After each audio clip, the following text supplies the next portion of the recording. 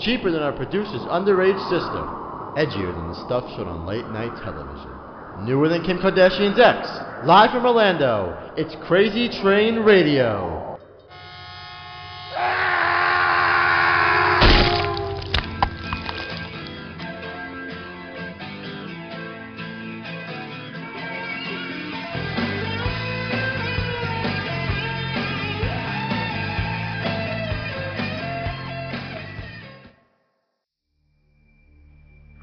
Hi folks, this is the King of Horror, Andy G.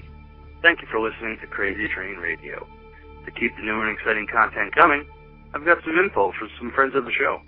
Speaking of friends of Crazy Train Radio, I'd like to give you the interview that Croc did with one of the true icons of horror, Robert Englund.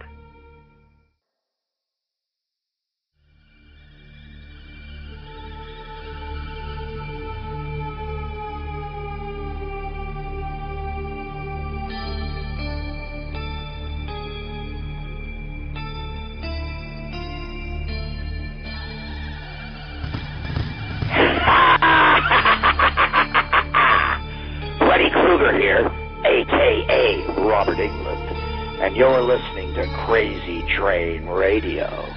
Don't take a nap.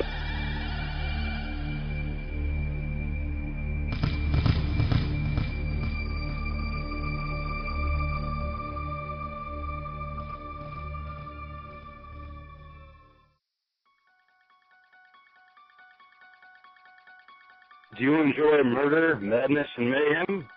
Then find it with the King of Horror, Andy G, and the Mad Cat Groove Geek Keith on Talking Terror Presents on blogtalkradio.com and iTunes. Talking Terror Presents, where no film is too good or too bad. Stay scared.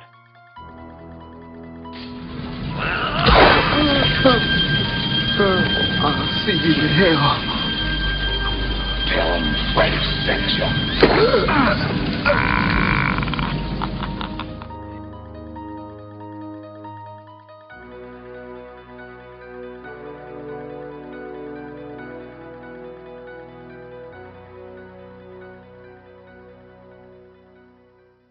These days, there's no shortage of people ready to tell you what to do. I'm not one of those people, because I'm here to talk about Yuengling Lager from America's oldest brewery. A company that was told what to do several times over and generally ignored the advice. I could say that that's a reason to drink it, but that's your call. Some folks like beer that stands for something. Others like beer that tastes like something. If you're looking for taste, look for the rich amber color of Yuengling Lager. It's a sign of a well-crafted, distinctly satisfying lager. If you want a beer that stands for something, consider the beer that stood for something since 1829. For 6 generations, Yuengling has chosen brewing right over brewing big, every time. Yuengling just stands for beer, says something about Yuengling Lager and the people who drink it. I won't tell you what to drink, but think about it. We've survived for 185 years because we make darn good beer. Yuengling, American-owned, family-operated. D.G. Yuengling & Son, Pottsville, Pennsylvania. Please enjoy responsibly.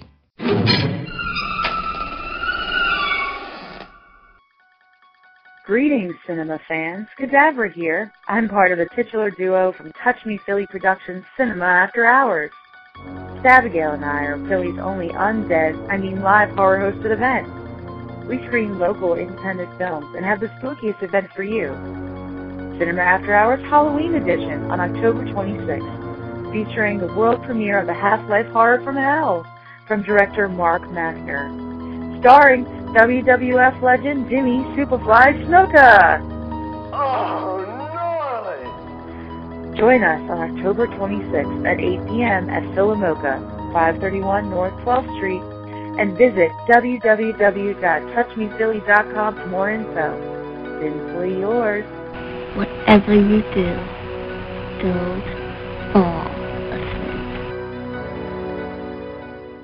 Hey folks, it's currently available on iTunes and your local cable outlets, video on demand. The movie is The Last Showing. It's a psychological thriller that stars Finn Jones, who you know from Game of Thrones, and Emily Barrington from 24. The guest on the line now, as we were joking a minute ago, was probably the best Dan Pinocchio to come out of the Teenage Drama Workshop. but in bigger circles, he's known as Freddy Krueger. Robert, how are you doing? Robert Englund, everybody. I'm fine, man. And I was the best damn Pinocchio. You know, I had a second act joke in that movie where I ran across the stage in that play with arrows in me. I'd been shot. Pinocchio he'd been shot at with arrows, and since he's made of wood, arrows can do him no harm, obviously. And every time I ran across the stage every night, I added more arrows into my little shorts and my little vest that I was wearing and my funny little hat, Tyrolean hat, Italian Alps hat, and I'd had styrofoam, inside the vest so I could add more and more arrows, and I stuck arrows between my teeth, and I stuck arrows in my butt and down my pants, and the laugh got bigger and bigger every night, and I really believe that laugh back when I was 12 and a half years old, in that children's theater workshop, that's the reason I've survived till today, because I can still remember how great that felt, you getting your first laugh as an actor. Well, as we said, the last showing is available now here in America. It was made in the UK. If you want to check out the information, best way to do so, facebook.com/thelastshowing. Well, we know the movie is one about a berated projectionist, which is you, who takes a unlucky couple and tries to cast them into his twisted film. Well, he's, go ahead, sorry. He's been laid off. He's, as they say in England, he's been made redundant. So what happens is he wants to punish the manager who forces him into retirement. And the manager has made him wait out his retirement by serving popcorn at the concession stand in the lobby. And he's humiliated. He has to wear that dreadful day-glow orange vest. He has to wear a horrible paper cap. And he's this brilliant projectionist. He can run every kind of projector, but he's stuck there and humiliated, and he begins to come upon this plan using Radio Shack technology, GoPro cameras, the existing closed-circuit TVs in the movie theater, and he volunteers for the midnight movie shift, and he has his revenge on the manager by starring this unsuspecting couple that have come to see a Wes Craven movie at midnight, an old Wes Craven movie, and he starts filming them, and he makes his own horror movie involving the manager, and it's a little bit Phantom of the Opera, it's a little bit 1 hour photo, with Robin Williams. There's even a little bit of the late great actor-director Richard Attenborough in it. I borrowed a little bit from a film he did called Seance on a wet afternoon, a kind of weird 60s psychological thriller about a famous murder spree in England. So it was kind of like my return to a new great character, but this time out of makeup. Yes, this is true. Now, the movie was directed by Phil Hawkins. When you were approached about this project, what made it stand out? Was it Phil's idea with it, talking with you, or was it the script? What was it that sold you? Well, I knew that Phil was this wonderfully gifted, talented director from Manchester, England, who'd been on the Steven Spielberg reality show a couple of seasons ago called The Lot. And so he had this great reputation. And I love the script. He'd gone through many, many, many drafts on it, and I think he fixated on this one draft and kind of tailored it for me. He knew, I guess he'd seen something I'd done, guest starring on television or something, where he knew that this was the right kind of character for me. And then when I realized that he had Finn Jones from Game of Thrones and Emily, and I didn't know Emily from 24. She hadn't done 24 yet. I knew Emily from The White Queen, which is this great Stars channel, sort of historical, lurid, sexy mini-series about Richard III. It's kind of like The Borgias on HBO. And I knew Emily from that, so I mean, I was really excited about doing the film. You know, good script, good director. I was familiar with both of the actors, so I hopped on the next plane and we shot it last summer up just outside of Manchester, England. Now, I remember hearing that, and I kind of found it funny coming from you. I did hear another interview you did over there. I think you were in the UK doing a convention or something along the lines, or those lines, and you were talking about the little schoolgirls as you were wrapping up filming that in certain mornings for the matinee. Well, you know what happened is we shot from midnight till noon, and we thought we were being real smart because we would have the whole suburban mall cinema to ourselves. But what happened last summer was the #1 movie in the world was Despicable Me 2, you know, with the minions running around. And so in the lobby of this upscale suburban English mall cinema, they had these giant minions in the lobby, and they moved up their matinee from 12 noon till 10 a.m. in the morning. This is a new experiment they're doing with programming in the UK in the summer because, you know, kids get up early, and kids like that. Around 10 in the morning, they're at their best. They've had their breakfast, they're alert, and they thought it was a good time to have the first screening of the matinee schedule. So here it would be like 10 in the morning, quarter to 10 in the morning, and Emily and I and Finn would be walking around. We'd have blood all over us, and Finn was all disheveled, and Emily was all disheveled, and we'd be walking around, and then we would look, and the doors would open, and here we were, blood-stained and messy, and standing there just, you know, exhausted from like working for 12 hours. And you'd see these beautiful little lovely, you know, peaches and cream complected English schoolgirls come in, you know, all of them with their little Hello Kitty backpacks on, and they all dress up very properly with their mummies and their daddies. They were all coming to see the matinee of Despicable Me. And here they look up, and they're right past the minions in the lobby are Finn and Emily and myself standing around with blood all over us. I don't know what traumatic, you know, experiences we, you know, communicated to those poor kids, but it was very surreal to say the least. Well, let me ask you this then with that particular situation. Did any of the parents recognize you guys at least? Oh, yeah. I mean, they all knew Finn because in England, Game of Thrones is even bigger than it is here. So they would recognize Finn, you know, who's a cross between Heath Ledger and Orlando Bloom, but he's taller than both of them. I think, God, Finn must be 6'3", 6'4".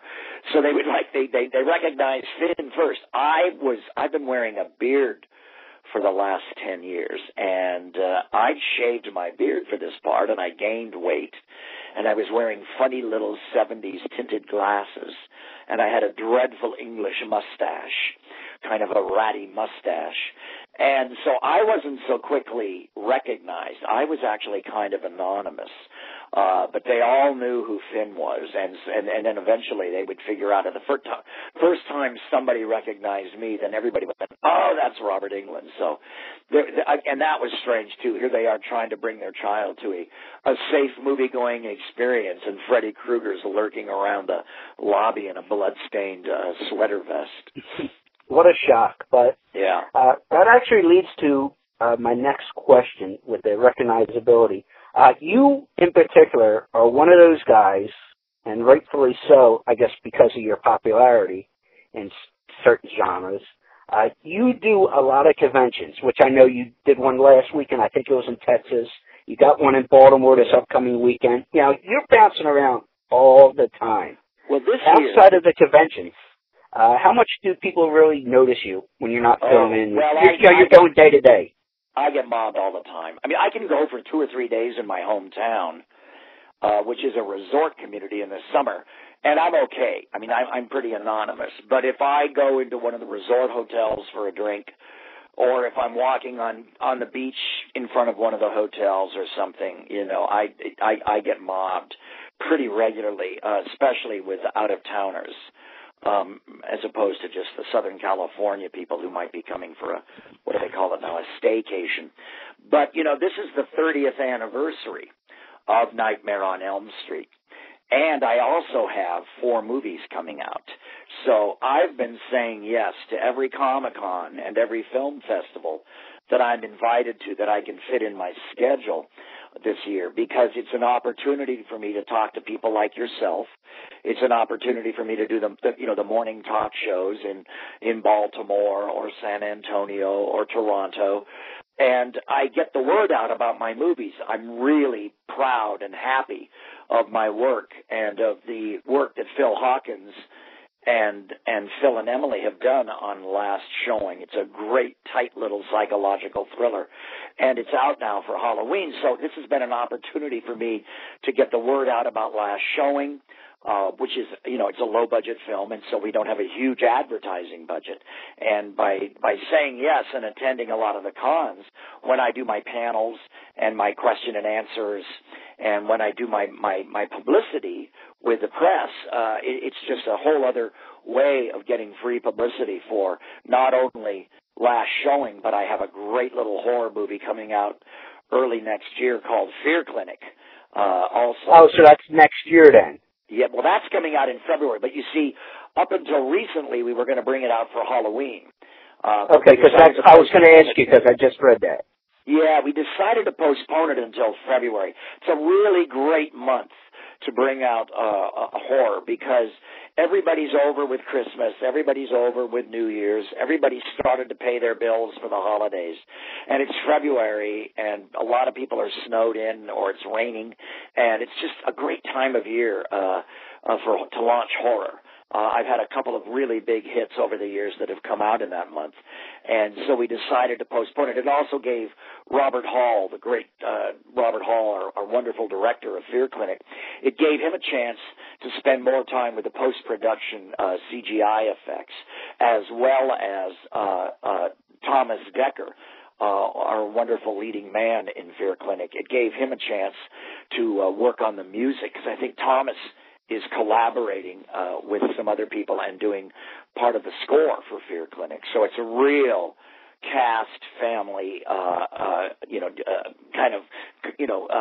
collaboration that we're all on here with this movie. And, it began as webisodes, some really brilliant webisodes that we did on the Internet, raising the bar, so to speak, for production value on the Internet. I mean, I don't know how long people can watch kitty cats getting a bath, but I'm a little over that, a little over people falling down and babies and cats getting washed. So we did the webisodes for Fear Clinic and for FearNet.com, and now we've got FearNet, the movie, coming out in February. So these 2 films I'm real happy with, and Last Showing for me is a real departure for a lot of my fans. I haven't done this kind of work since I was in the theater, or earlier in my career when I was doing guest stars on television or other movies. So it's I've kind of come full circle to the kind of character work that I was known for before Freddy, and it really came out great. This Phil Hawkins is amazing. So I'm off to Baltimore, tomorrow morning. I'm hopping through Atlanta, and I'm on my way to Baltimore because Dave Hagen throws a great show, and I've been in his show in New Jersey for years, which is just one of the best conventions there are, because it's really horror, science fiction, fantasy centric, with a real nod towards the horror. And so Monster Mania is going to be going on in Baltimore this weekend, and I'm looking forward to seeing some of my co-stars and a lot of actors that I've worked with over the years that I know and like. I think there's going to be some Walking Dead people there. There'll be some zombies. There'll be some Nightmare on Elm Street casualties. It's going to be a lot of fun. Well, I want to get to the cons in a second there, but in your last answer, you mentioned about effects and CGI and all that stuff. You've been in the business with TV, film, and stage for about 40 years now. And just about right. Would you say that stuff's the biggest change in the business? Hello? Hello? Hello? Hello, did I lose you? I'm right here. Can you hear me? I got you. Okay. Yeah, so I was saying, with the special effects and everything else like that, you had been around the block for about 40 years now in the different mediums. Would you say that special effects is the biggest change you have seen over time? No, I would have said that a couple of years ago, but the new big change is the camera. We're shooting on digital now, and the cameras are smaller and lighter, and with the GoPro camera and with the drone cameras now, we can just do things that are amazing, and we do them faster and cheaper. CGI, we're still experimenting. I think we step over the line too much, and sometimes in films, the balance is off with CGI. There's too much.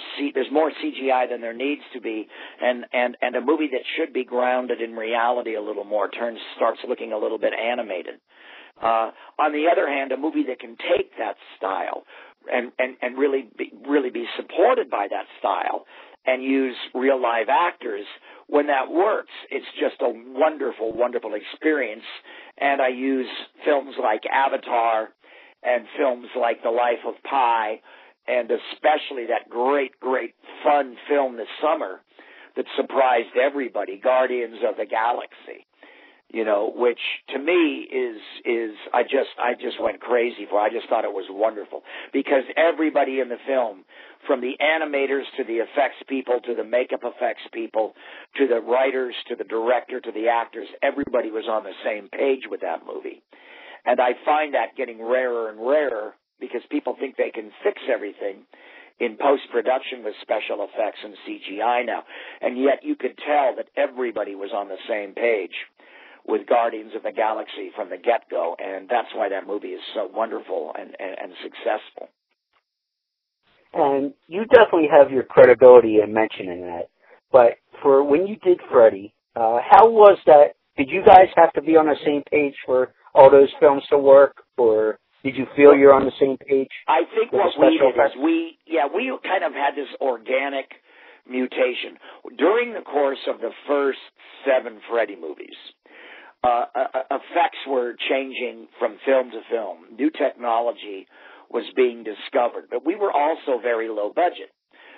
New Line Cinema's films were the Nightmare on Elm Street franchise films were very low budget until perhaps Part 7. And so we were this sort of family, this sort of ensemble of people working, and we kind of followed the fans' lead. I think perhaps a couple of times, perhaps we went too far, but we did so intentionally. We followed the lead of the fans. The fans loved the sense of humor, and they also loved some of Freddy's commenting on popular culture, kind of taking the popular culture of that moment and jamming it down his victims' throats, so to speak. So I think perhaps we jumped the shark, as they say in showbiz, in Part 6. But there's some, I mean, the fans love Part 3. They love Part 4. 3 and 4 are a great double bill. I'm really fond of the visuals in Part 5.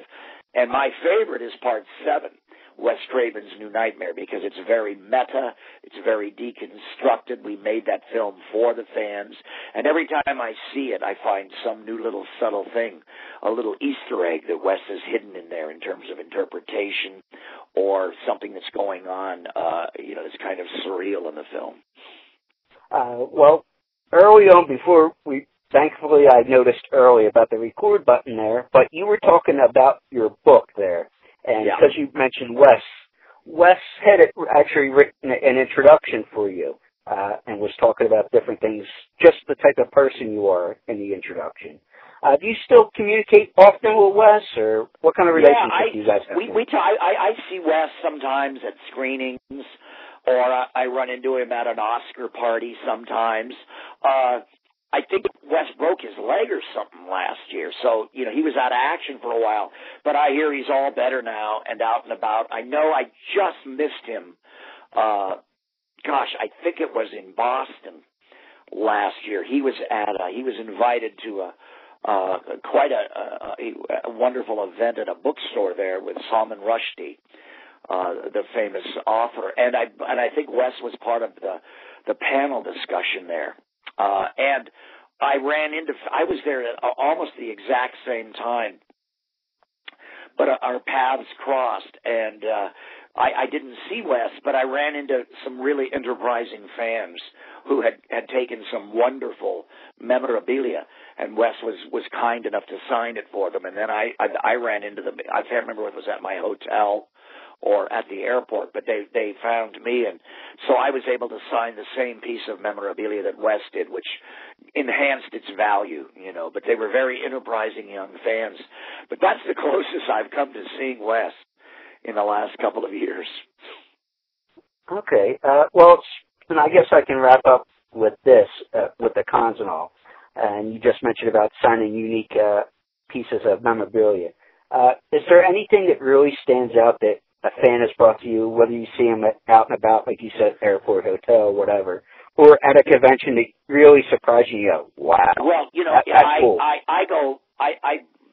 For a while I was just going to Europe to a wonderful collecting show in London and a wonderful collecting show in Germany, and then I would do my film festivals. I was on juries with Christopher Lee and people like that, and wonderful, talented people, a lot of great Japanese film directors and other actors in places like Brussels and Rome and Tuscany, and those are really a lot of fun to do. But when I love to see the foreign memorabilia. This is the stuff I love the most, and I continue to discover stuff a lot. The Thai posters are very lurid, and they have high saturated color, and they really pick out interesting images. And oftentimes, the Asian publicists have access to proof sheets and photos taken on the set that are considered too violent or too lurid or too sexy for North America. So it's really fun to see those images transposed into their advertising or on their posters. In fact, I've had for a long time the opening night Tokyo Japanese program, and I recently got the opening night Japanese program for Freddy vs. Jason, and there are photo images inside these programs that I've never seen anywhere else. They're just amazing, not only in color but in black and white too, set stills and candid shots. A lot of them are almost like found footage or home movies stills. If you've ever seen the famous documentary that's out now called Never Sleep Again by Heather Langenkamp. She's the actress who plays Nancy. It's a lot like that. You see these images and these home movies and Polaroid shots and video that you never knew existed before. I mean, when I saw Never Sleep Again, my God, I never realized that Peter Jackson, wrote one of the drafts for one of the Nightmare on Elm Street movies. So you learn a lot that way, and you see these images, and you kind of remember a photographer being there, and you kind of remember that day, but it's because it's some image of maybe just in between takes, and we're rehearsing or something, and you get this rush of memories back. So I love seeing that kind of stuff. And I'm on the quest for a Phantom of the Opera poster it's a great image of me from Germany. So I'm still looking for that. And there's actually a Latvian, one of the Russian satellite countries, Latvia or Estonia, back in the early 80s they have a great poster of Heather and I that's just in black and white that I'm also seeking out now. But I'm constantly seeing new stuff. I just saw a Nightmare on Elm Street 1 poster from Rome, and the claw in it hovers over the floating body of Heather. And Heather's sort of abstractly drawn, and the claw is coming out towards the viewer. And the claw in the poster is the claw that later we used as my hand in Nightmare on Elm Street Part 7, Wes Craven's New Nightmare. So someone on the special effects staff or crew of Nightmare on Elm Street 7 in 94 had seen this Italian illustration from 1984 and copied that or was inspired by that as their idea for the sort of morphing claw where Freddy's claw hand turns into bone because the claw on that original 1984 Italian poster is made of bone. So it was and I just discovered that earlier this year. So there's all sorts of cool stuff like that out there that I love to see when I'm at when I'm at a con or a film festival. Well, do you find yourself, when you're at those type of functions, looking around and end up picking up new things to take home with you? Oh, yeah. I mean, I'm old school, and the stuff I get is stuff that I made peace with the sort of teenage fanboy that still lives deep inside Robert Englund. And I find myself getting the stuff I like or getting presents for people. I scored a great James Bond piece of memorabilia for a friend. And one of my earliest memories in the movies was my parents took me to the premiere as a young kid. I probably was 4 years old. But they took me to see 20,000 Leagues Under the Sea with James Mason and Kirk Douglas, and the effects in that for the time were just remarkable. And very good acting, Peter Lorre, and very good dialogue. And it's a Disney film. And I found the original 1954 poster, a small one, in Brussels, in Belgium, which is the natural language of Jules Verne, the writer of 20,000 Leagues Under the Sea, the great science fiction author. So I've got 20,000 Leagues Under the Sea in the native language, and I've got the original Disney poster, small size, so I have plenty of room on my wall for it, from 1954. And it's wonderful. It's the Nautilus on the bottom of the sea with all of the kind of Art Nouveau retro skin divers going to a funeral and burying somebody on the floor of the sea. It's really cool. Well, the movie, as we said, is The Last Showing. It's available now here in the U.S., both on iTunes and through your cable outlet for On Demand. Robert Englund is one of the stars in the movie, and as we mentioned throughout the interview here, if you happen to be in the Baltimore area, go check him out at Monster Mania. Get your stuff signed. He's a very personable guy. Robert, thank you so much. Thank you for having me, and for my fans, here's my stamp of approval. If you go see The Last Showing or you download it, you'll never eat popcorn again. Robert, thank you so much. Thank you.